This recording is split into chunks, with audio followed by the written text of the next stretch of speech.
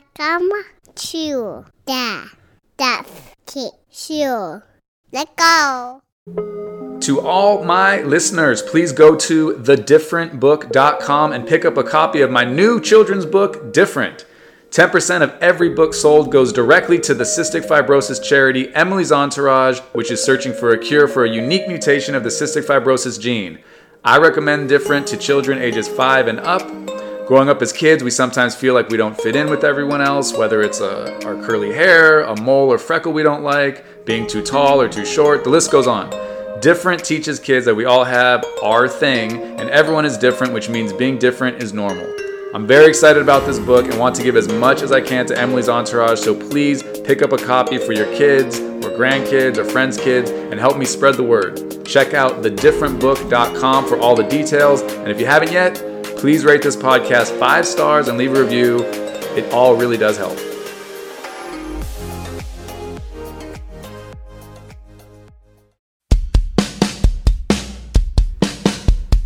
Hey! All right. Welcome to the GK Show. Fun music at the beginning. Yeah!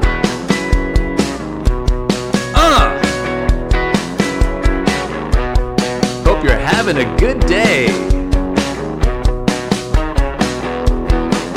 Let's start the pod.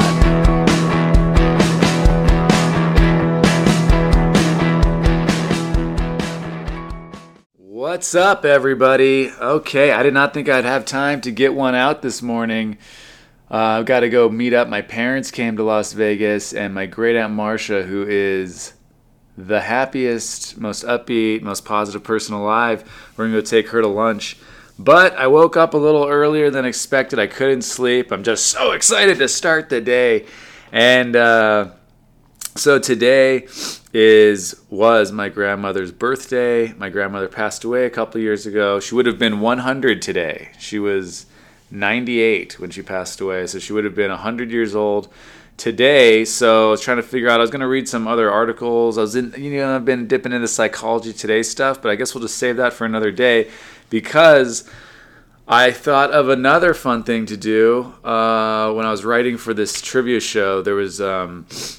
I used to go to history.com a lot, and it's kind of a fun website. You just go there, and every day you could just click on this day in history, and they'll tell you all these things that happened on this day, and 1985 or 1862, or all the with different years, obviously, and what happened on those days. So here we go. Please rate the podcast 5 stars if you haven't yet. Subscribe, leave a review. I think I'm gonna start asking people, leave the review, the 5-star review. Don't leave a review if you're gonna leave some shitty review. Just move on. So anyways, November 21st, let's kick it off. It's my grandma Sylvia Solomon Piltz. This is her birthday. So November 21st, happy birthday, grandma. Here we go. On November 21st, 1980. So this is 4 years, almost 3 years. 3 years before I was born. 350 million people around the world tune in to television's popular primetime drama Dallas to find out who shot J.R. Ewing, the character fans love to hate. I remember this growing up, and this was before I was born, obviously, who shot J.R., and I don't think I've ever watched an episode of Dallas, so that's why we're starting with this one. Let's learn about it. JR had been shot on the season-ending episode of the previous March 21st, which now stands as one of television's most famous cliffhangers. The plot twist inspired widespread media coverage and left America wondering who shot JR for the next 8 months. Isn't that crazy?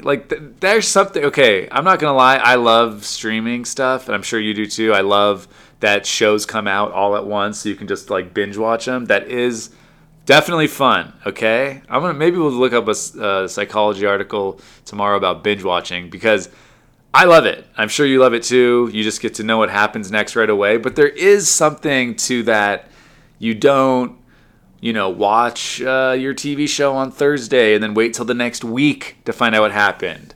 You know, there are cliffhangers, I guess, on binge watching shows at the end of the season. Oh, you know, there might be a who shot JR moment, but we don't have that.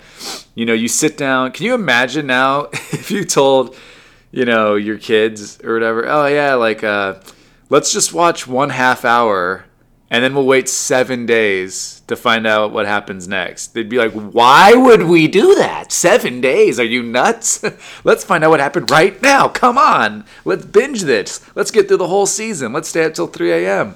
That's how our brains are wired now. It's so strange. So, I mean, I guess it was strange when they were wired the other way. I guess it was strange when they were wired before television and people didn't even have TV. And our brains are just changing so fast. Oh my God, now I'm going down this crazy thing. Let's just find out about this Who Shot JR. Anyways, 350 million people around the world. That's a huge audience. I think Seinfeld's last episode had 75 million viewers. Okay, so they waited 8 months. The November 21st episode solved the mystery, identifying Kristen Shepard, JR's wife's sister, and his former mistress as the culprit. The CBS television network debuted the first 5-episode pilot season of Dallas in 1978. It went on to run another 12 full-length seasons. The first show of its kind, Dallas, was dubbed a primetime soap opera for its serial plots and dramatic tales of moral excess. The show revolved around the relations of 2 Texas oil families, the wealthy, successful Ewing family and the perpetually down-on-their-luck Barnes family. The family's Come on, Shuggy. Get down. Don't shake yourself in the middle of the podcast. The family's patriarchs, Jock Ewing and Digger Barnes. Jock and Digger. I wonder if I guarantee there's kids out there that are named Jock and Digger because of this. Were former partners locked in a years-long feud over oil fields Barnes claimed had been stolen by Ewing. Ewing's youngest son, Bobby. Patrick Duffy. And Barnes' daughter, Pam. Victoria Principal had married, linking the battling clans even more closely. What a great idea for a TV show. The character of J.R. Ewing, Bobby's oldest brother, and a greedy, conniving, womanizing scoundrel, was played by Larry Hagman. As J.R. had many enemies, audiences were hard-pressed to guess who was responsible for his attempted murder. That summer, the question, "Who shot J.R.?" entered the national lexicon, becoming a popular T-shirt slogan and heightening anticipation of the soap's 3rd season, which was to air in the fall. After a much-talked-about contract dispute with Hagman was finally settled, the season was delayed because of a Screen Actors Guild strike. Oh my God, people must have been tearing their hair out. A SAG strike? Much to the dismay of Dallas fans. When it finally aired, the episode revealing J.R.'s shooter became one of television's most-watched shows, with an audience of 83 million people in the U.S. alone. A full 76% of all U.S. televisions on that night were tuned in. Oh my God, there's nothing that gets that now. The Super Bowl, the Democratic debate, the Republican debate, the presidential debate, 76%. That is unreal. And helped put Dallas into greater worldwide circulation. It also popularized the use of the cliffhanger by television writers. Oh, wow, they weren't doing that back then? The cliffhanger's great. Cliffhanger. Don't let go. Remember the Sylvester Stallone movie, Cliffhanger? No, you got it. Don't let go of my hand. The shooting of JR wasn't Dallas' only notorious plot twist. In September 1986, fans learned that the entire previous season in which the main character Bobby Ewing had died was merely a dream of Pam's. Oh, come on. The show's writers had killed the Bobby character off because Duffy had decided to leave the show. When he agreed to return, they featured him stepping out of the shower on the season-ending cliffhanger, and then were forced the next season to explain his sudden reappearance. Can you imagine the writer's room during that? They're like, okay, so Duffy's gone. All right, let's just write this season. They write the whole season. He's like, okay, I've agreed to terms. They're like, are you fucking kidding me? It was all a dream. The last premiere episode of Dallas aired on May 3rd, 1991. A spin-off, Knots Landing, aired from December 27th, 1979 until May 13th, 1993. Dallas remains in syndication around the world. Wait, so a spin-off happened... so Dallas ran from 78 to 91, and this spin-off ran from 79 to 93? That's weird. Are those years right? That's weird. All right, let's see what else happened. On November 21st, my Grammy's birthday in the world. Okay. Whoa. 1877. Thomas Edison announces his invention of the phonograph. That's got to be a big day. These are all technology things so far. right? One was TV, viewers. This is the phonograph. The American inventor announces, this is 1877, November 21st, 1877. The American inventor announces his invention of the phonograph, a way to record and play back sound. What? You better be out of this world, Tommy. What are you talking about? I tell you, you better sit down and watch. It plays back the sound for you. And then they're like, no way. And then he hits a button and it goes, now sit down and watch. It plays back the sound for you. No way. And then they go, no way. And then it goes, no way. It plays back the sound for you. I told you so. It plays back the sound for you. I told you so. The American inventor announces his invention of the phonograph, a way to record and play back sound. Edison stumbled on one of his great inventions, the phonograph, while working on a way to record telephone communication at his laboratory in Menlo Park, New Jersey. His work led him to experiment with a stylus on a tinfoil cylinder, which, to his surprise, played back the short song he had recorded, Mary Had a Little Lamb. Whoa! Mary Had a Little Lamb, first song to be recorded. In this universe, in this reality, public demonstrations of the phonograph made the Yankee inventor world famous, and he was dubbed the Wizard of Menlo Park. Edison set aside his invention in 1878 to work on the incandescent light bulb, and other inventors moved forward to improve on the phonograph I'm just bleeding sentences together. In 1877, Edison resumed work on the device using the wax cylinder technique developed by Charles Tainter. Although initially used as a dictating machine, the phonograph proved to be a popular tool for entertainment. And in 1906, Edison unveiled a series of musical and theatrical selections to the public through his National Phonograph Company. Continuing to improve on models and cylinders over the years, the Edison disc phonograph debuted in 1912 with the aim of competing in the popular record market. Edison's discs offered superior sound quality but were not compatible with other popular disc players. During the 1920s, that's like the Blu-ray, right? And you stick in like the 4K Blu-ray and you're like, oh, I got a 4K Blu-ray, and it's like, can't operate disc. During the 1920s, the record business suffered with the growth of radio, and in 1929, recording production at Edison ceased forever. Edison, who acquired an astounding 1,093 patents in his 84 years, died in 1931. Wow, 1,093 patents in his 84 years. And we use a lot of those. The phonograph. I mean, I use that still to this day. I got a sweet phonograph at my house. The incandescent light bulb. Unreal what this guy did. Okay. Also on this day, November 21st, 1934, Ella Fitzgerald wins amateur night at Harlem's Apollo Theater. Oh man, I love Ella Fitzgerald. I used to listen to her when I was a kid. Got to get back into some Ella. Love her scatting, you know. On the evening of November 21st, 1934, a young and gangly would-be dancer took to the stage of Harlem's Apollo Theater to participate in a harrowing tradition known as amateur night. Finding herself on stage as a result of pure chance after her name was drawn out of a hat, the aspiring dancer spontaneously decided to turn singer instead. Wow. A change of heart that would prove significant not only for herself personally, but also for the future course of American popular music. The performer in question was a teenaged Ella Fitzgerald, whose decision to sing rather than dance on this day in 1934 set her on a course toward becoming a musical legend. It also led to her victory at Amateur Night at the Apollo, a weekly event that was then just a little more than a year old but still thrives today. Born in 1917 in Newport News, Virginia, and orphaned at the age of 15, Ella Fitzgerald was a high school dropout and a ward of New York State when she made her way to the Apollo that autumn night in 1934 with two of her girlfriends. Quote, "It was a bet," she later recalled. "We just put our names in. We never thought we'd get the call." But Ella did get the call, and as it happened, she came to the stage immediately after a talented and popular local dance duo. Afraid that she couldn't measure up to the dancing talents of the preceding act, Ella was petrified. Quote, "I looked and I saw all those people, and I said, oh my gosh, what am I going to do out here?" She told National Public Radio decades later. Quote, "Everybody started laughing and said, what is she going to do? And I couldn't think of nothing else, so I tried to sing The Object of My Affection." By her own admission, Fitzgerald was blatantly imitating the singer who popularized that song, Connie Boswell of the Boswell Sisters, and the first few notes were a disaster. Rushing on stage to protect her from the jeers of the notoriously tough Apollo Theater crowd, however, was the famous amateur night master of ceremonies, Ralph Cooper, who helped Ella gather her wits and try again. On her second attempt, she brought down the house. Within the year, Ella Fitzgerald had been discovered by Chick Webb, to whose band she was legally paroled by the state of New York while she was still shy of her 18th birthday. What a cool story.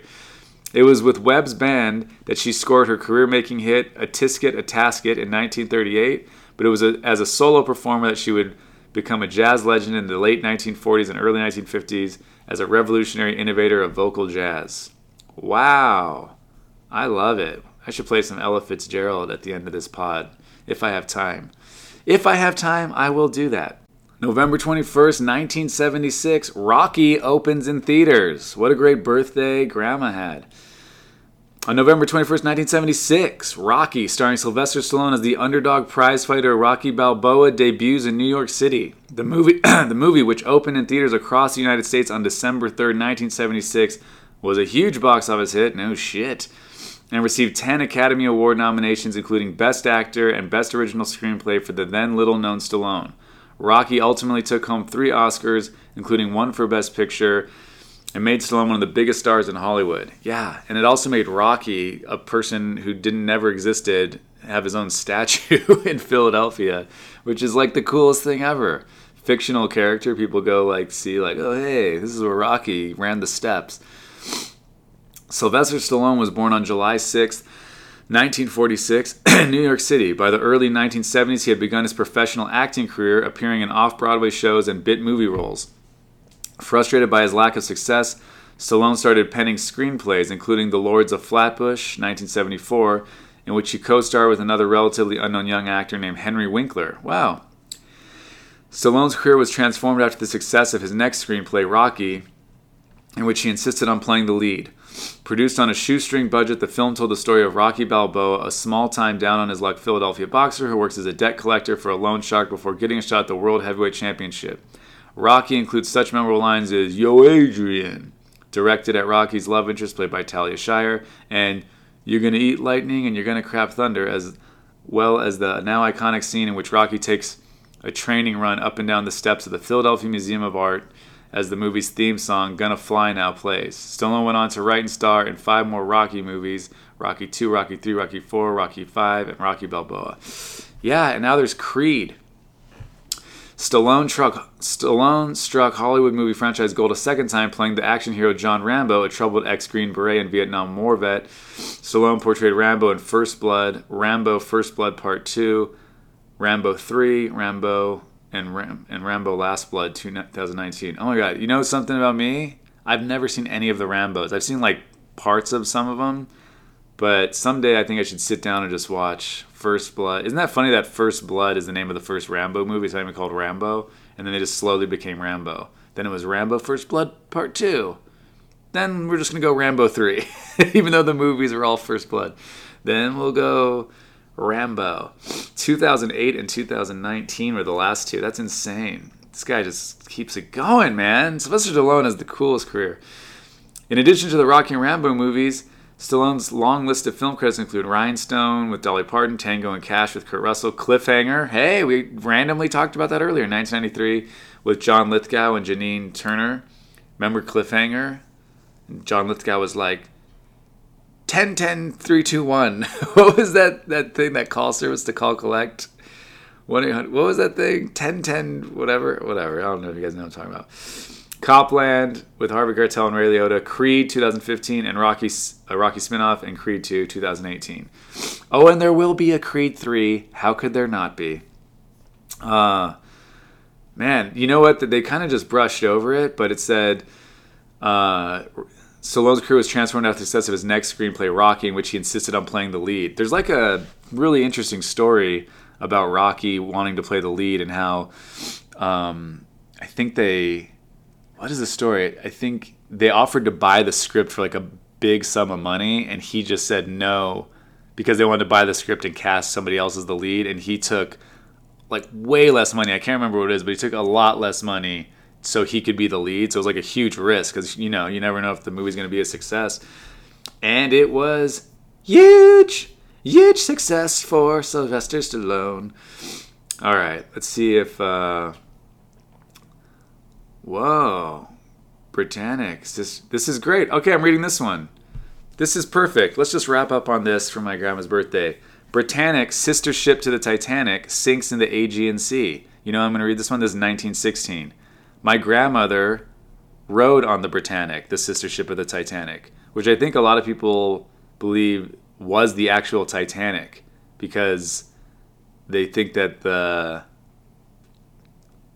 I forgot I can't remember that story now, but it's something like they already were promoting the Titanic or something, and I think the real Titanic like sunk before that Titanic voyage where the Titanic sunk. So the Britannic was actually the ship. Wait, hold on. Now I'm confused. Because, is that possible? In the wake of the disaster in 1912. Yeah, I think this one actually, I don't know. We'll see. I think the one that sunk in 1916 might have actually been the real Titanic. Okay, so here we go. The Britannic, sister ship. This is November 21st, 1916.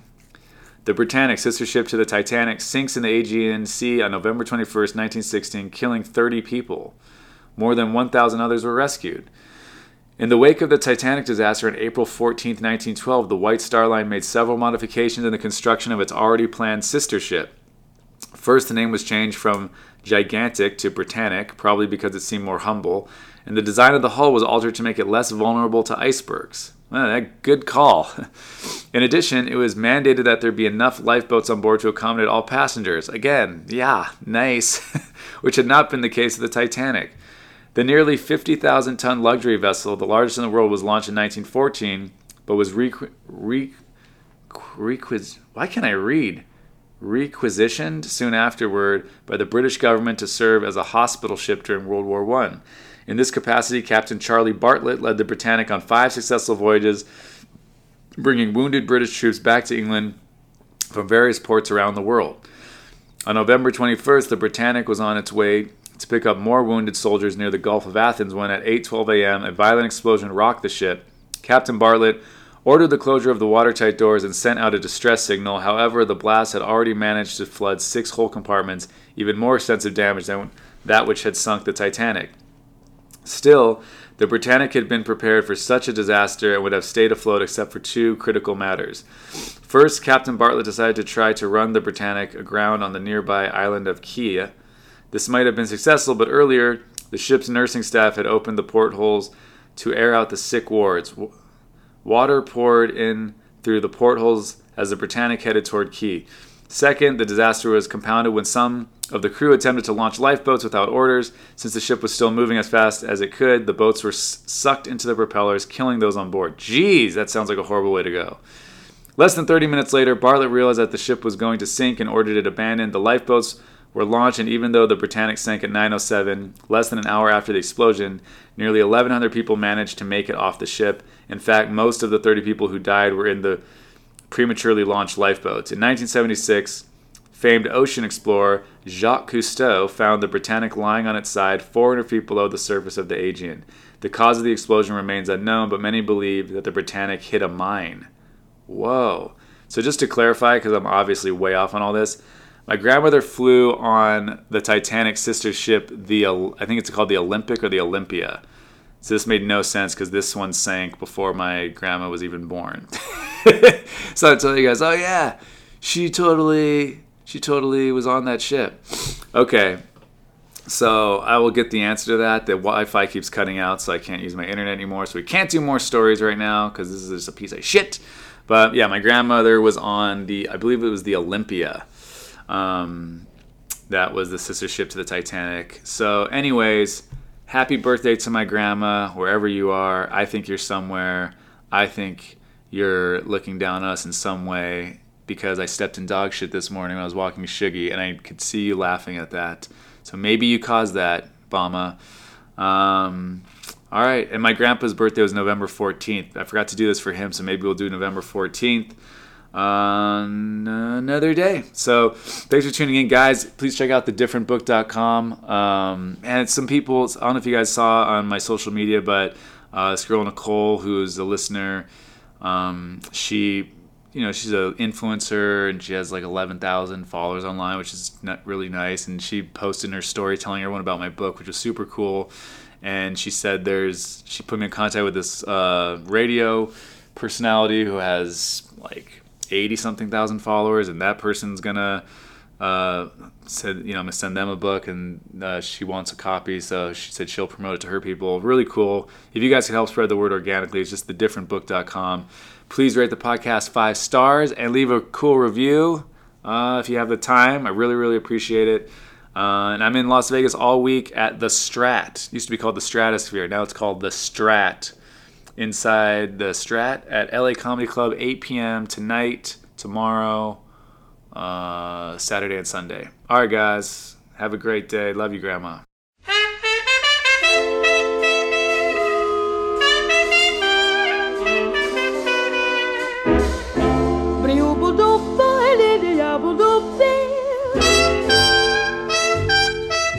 Stars shining bright above you.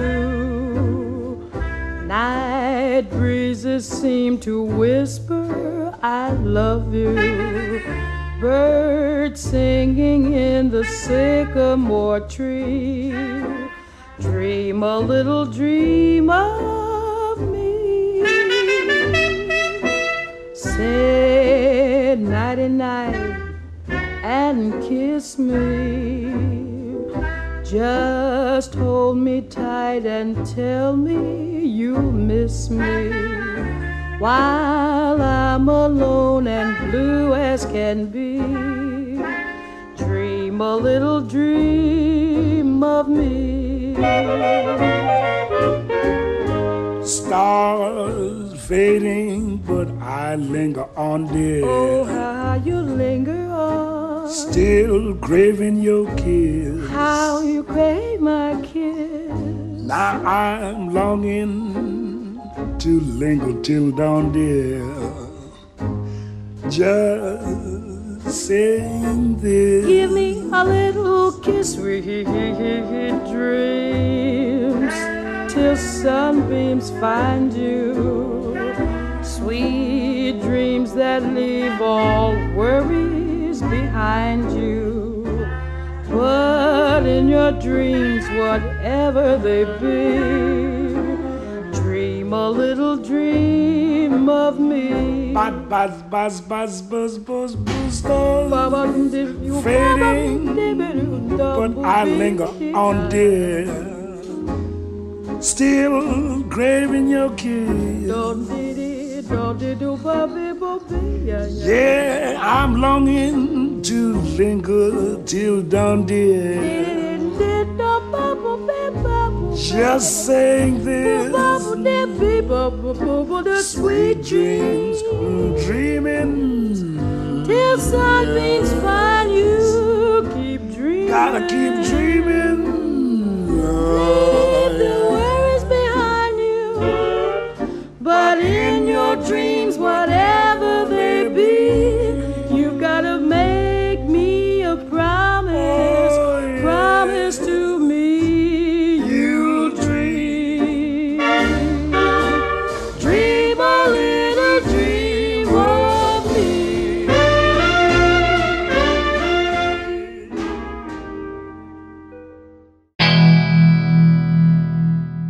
Thank you for listening to my daddy.